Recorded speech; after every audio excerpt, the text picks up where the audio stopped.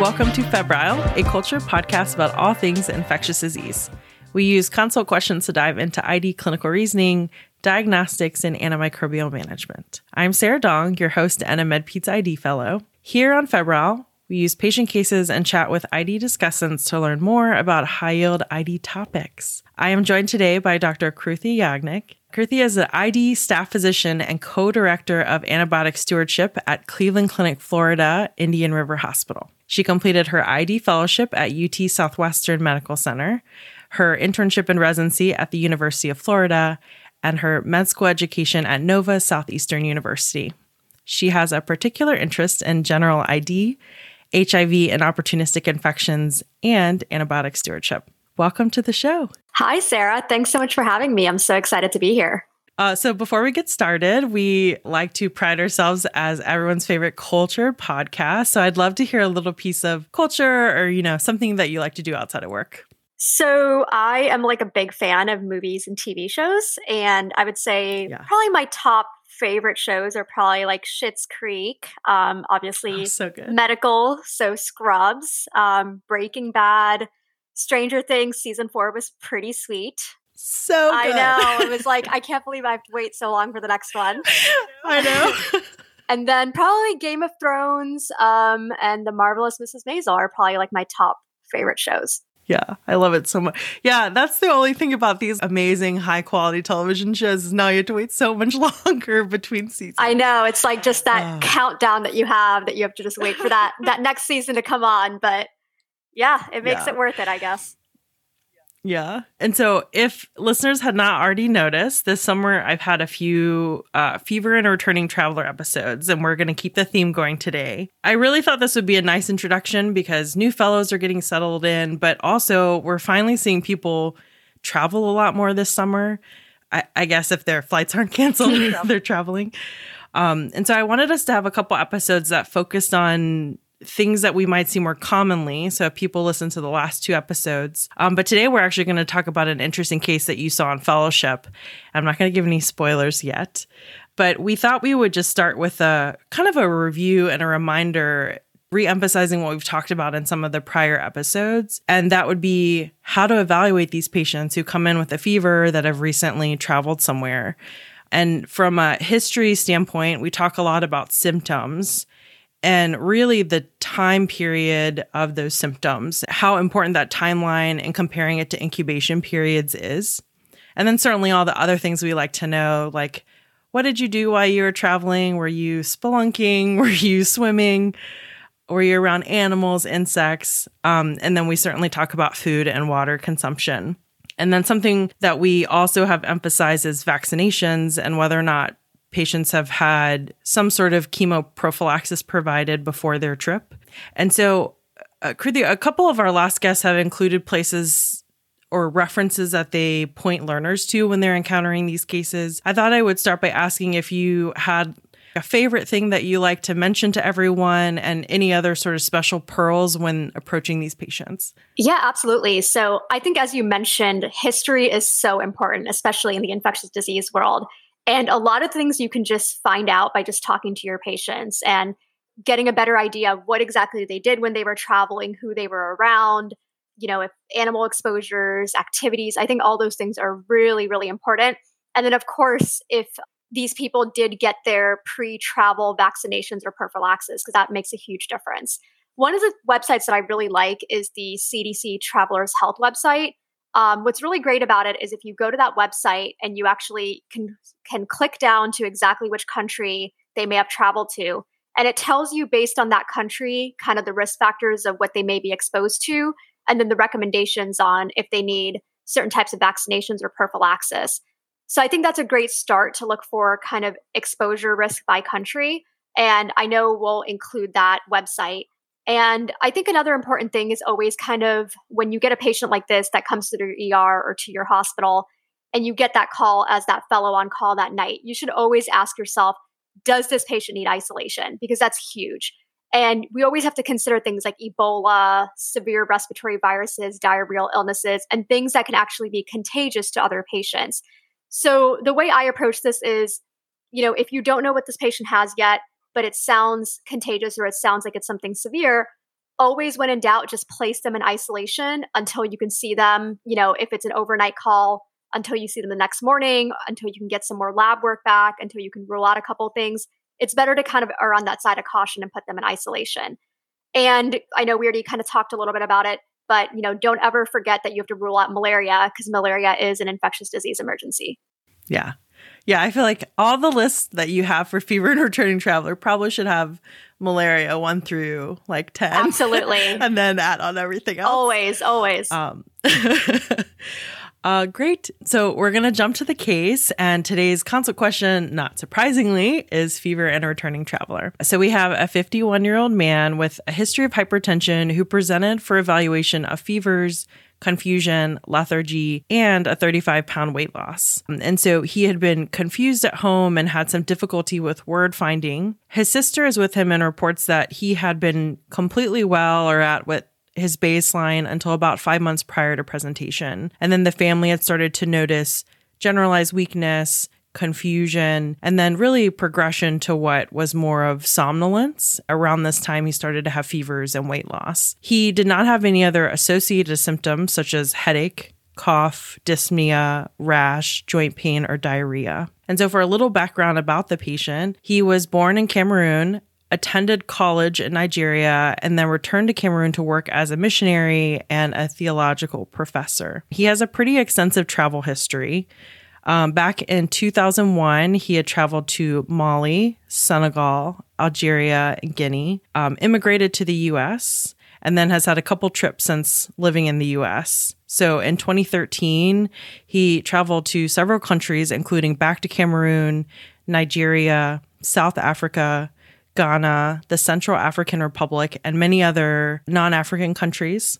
His last trip to Cameroon was in 2017. And then in November of 2018, he did have a trip in Ghana where he spent some time outdoors and mentions that he had an insect bite on his thigh that was a little bit red, a little bit painful. He did have some weakness and fatigue around this time, which was similar to a prior episode of malaria. This improved, though. He had been doing a little bit better, but then in May of 2019, he developed fever, night sweats, and weight loss. He had been traveling at the time, continued traveling, visited Jerusalem in June of 2019, so about a month into these newer symptoms, and he had a syncopal event requiring hospitalization, but we don't really have any other details available to us. He is back in the U.S. as of July of 2019, and when he got back, he went to a local hospital for fever, weight loss, and this weakness. He had a CT scan of his chest, abdomen, and pelvis, which showed diffuse lymphadenopathy, and ultimately had a supraclavicular lymph node biopsy, but the results were benign, didn't show any evidence of malignancy. And so the patient was discharged home without really a clear diagnosis of what was going on. And unfortunately, his symptoms progressed to the point where he was having nightly fevers. And this sort of ties us back to where we were talking earlier. He had been increasingly confused and weak. He has stopped working completely and actually has been using a wheelchair to get around. He came to your hospital with this confusion, weakness, and now somnolence. When you meet him on exam, he is cachectic, he is febrile and tachycardic. He has no evidence of lymphadenopathy at this point, and his cardiac, respiratory, abdominal, and skin exams were normal. And then on neurology exam, I mentioned he was slow to respond. We have all this information about his travel, thankfully with a lot of details right now, and then these symptoms. So what are you thinking about at this point? How are you going to approach this case? Yeah, so I mean, just to kind of summarize this, we have this elderly gentleman with an extensive travel history. He's kind of traveled all over the world. This is what he does for work. And he's presenting with fevers, weight loss, confusion, and just progressively worsening neurological symptoms to the point that he's now somnolent. Over in this case, I think the most important thing is his travel history is extremely important because he's been to so many places and you have to really think about where he's been and what could he have been exposed to. So by looking at his travel history, I think that that could definitely shorten our differential because the places that he's been to would point us to certain things. And then you also have to think about which infections are most prevalent in those countries. So the way I kind of approach this is that, this case would be a typical case of kind of fever of unknown origin. So this person has had fevers for many weeks now, has had a little bit of a workup. with no answer at this point. And kind of going back to kind of what we think of when a patient comes in with fever of unknown origin, the most common causes are usually infectious, rheumatologic, or malignancy. So, you have to definitely think about all those things and roll these things out in these patients. So our initial differential here is, obviously we consider rheumatologic and malignancy, and we did run certain autoimmune tests, ANA, things to look for lupus, Sjögren's disease, some other things. And then our initial infectious differential was along the lines of tuberculosis, HIV, obviously malaria, African trypanosomiasis, other endemic fungal infections, and then just other vector-borne infections, just because he had recalled that insect bite that he had in the past. So what we do at this point is, we develop a differential in our mind. We say, based on where he's been, these are the things he could have been exposed to. These are the things that he might have. So where do we go next? And you always want to start with kind of a basic initial workup. So that usually considers into fact things like basic labs. So obviously check blood counts, check kidney function, liver function, CBC, CMP. To rule out malaria, you always have to check those blood smears. And then based on kind of what symptoms they have, you want to go a little bit further and you can consider imaging. If patients came in with respiratory symptoms, you would do a chest x-ray or a CT scan of the chest. And you always want to kind of start there and go further. If they're having urinary symptoms, you can check a urinalysis, check a urine culture, check blood cultures, kind of start with your basic infectious workup. And then if they're having diarrheal symptoms, you can check a stool culture, stool ova parasites, if they had exposure in other countries. And then if you are concerned about things like dengue, Zika, chikungunya, then you can check viral serologies. Patients that always travel to other countries, there's always a risk of hepatitis A. You can do hepatitis testing and then also get further imaging based on their symptoms. So in this patient's case, one of his main concerning symptoms was his confusion, his lethargy, his somnolence. Obviously we were concerned that something was going on neurologically.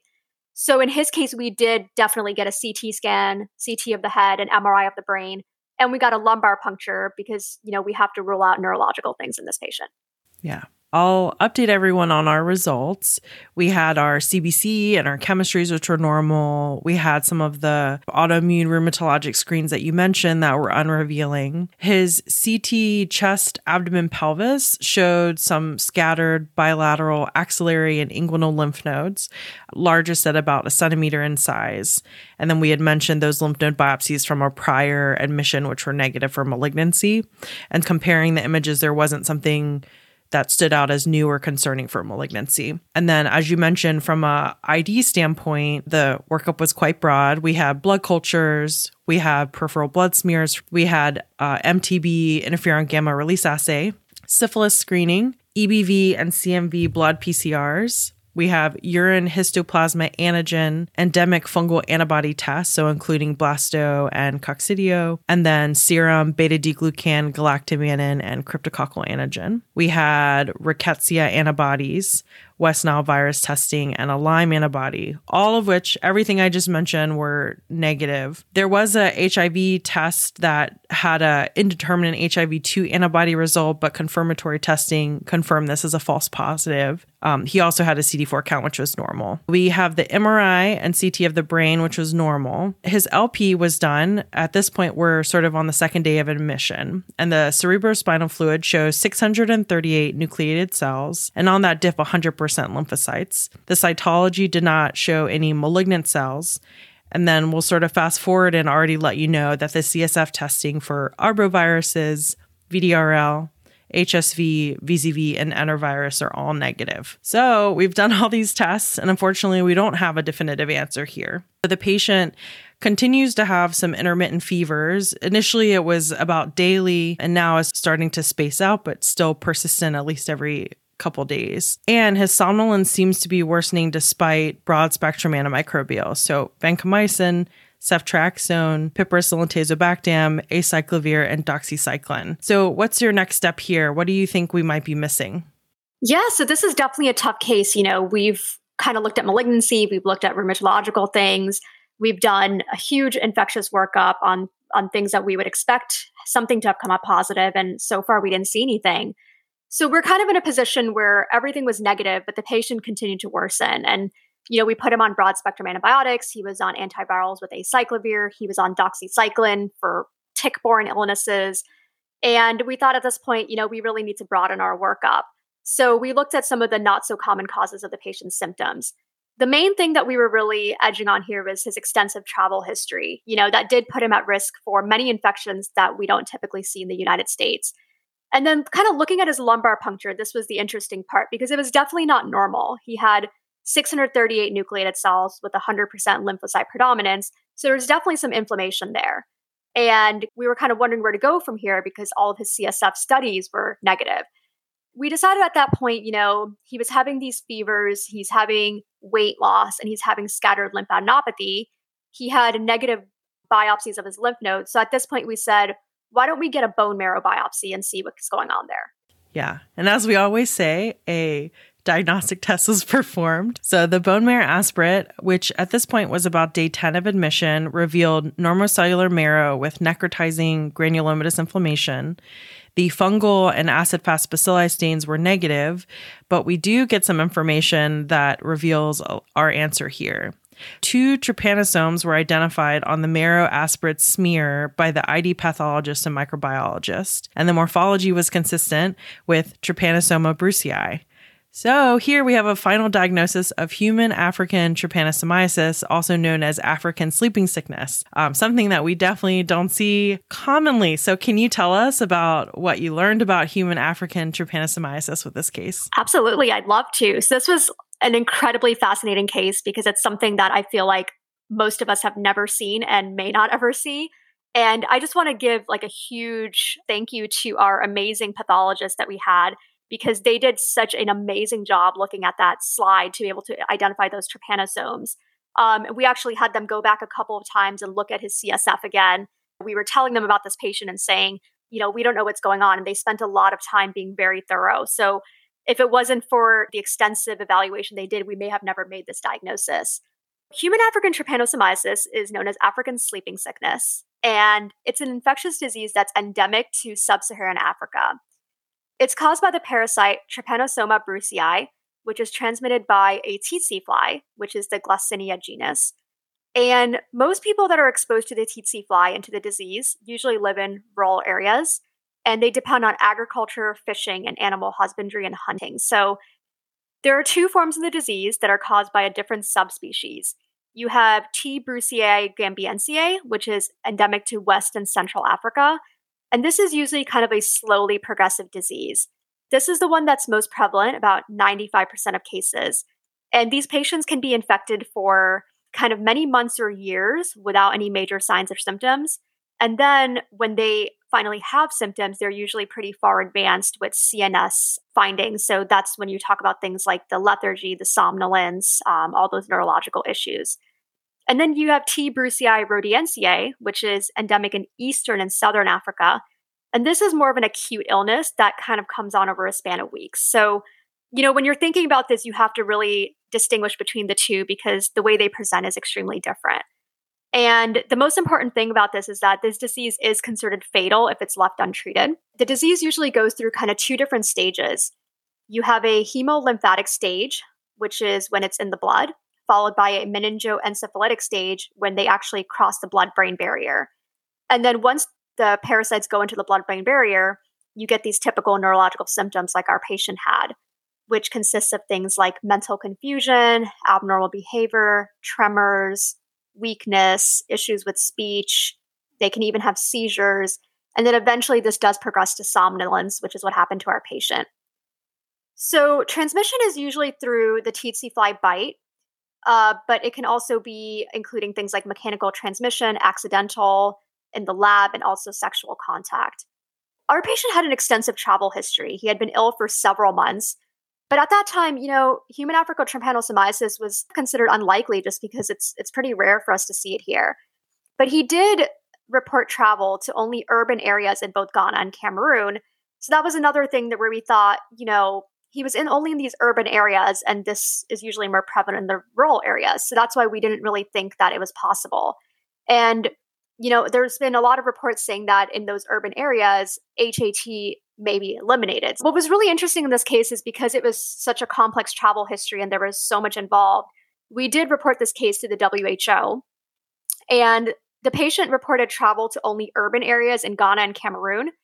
But we were told that the distinction between the urban and the rural areas in Mamfe, Cameroon, which is where he went, was kind of blurred.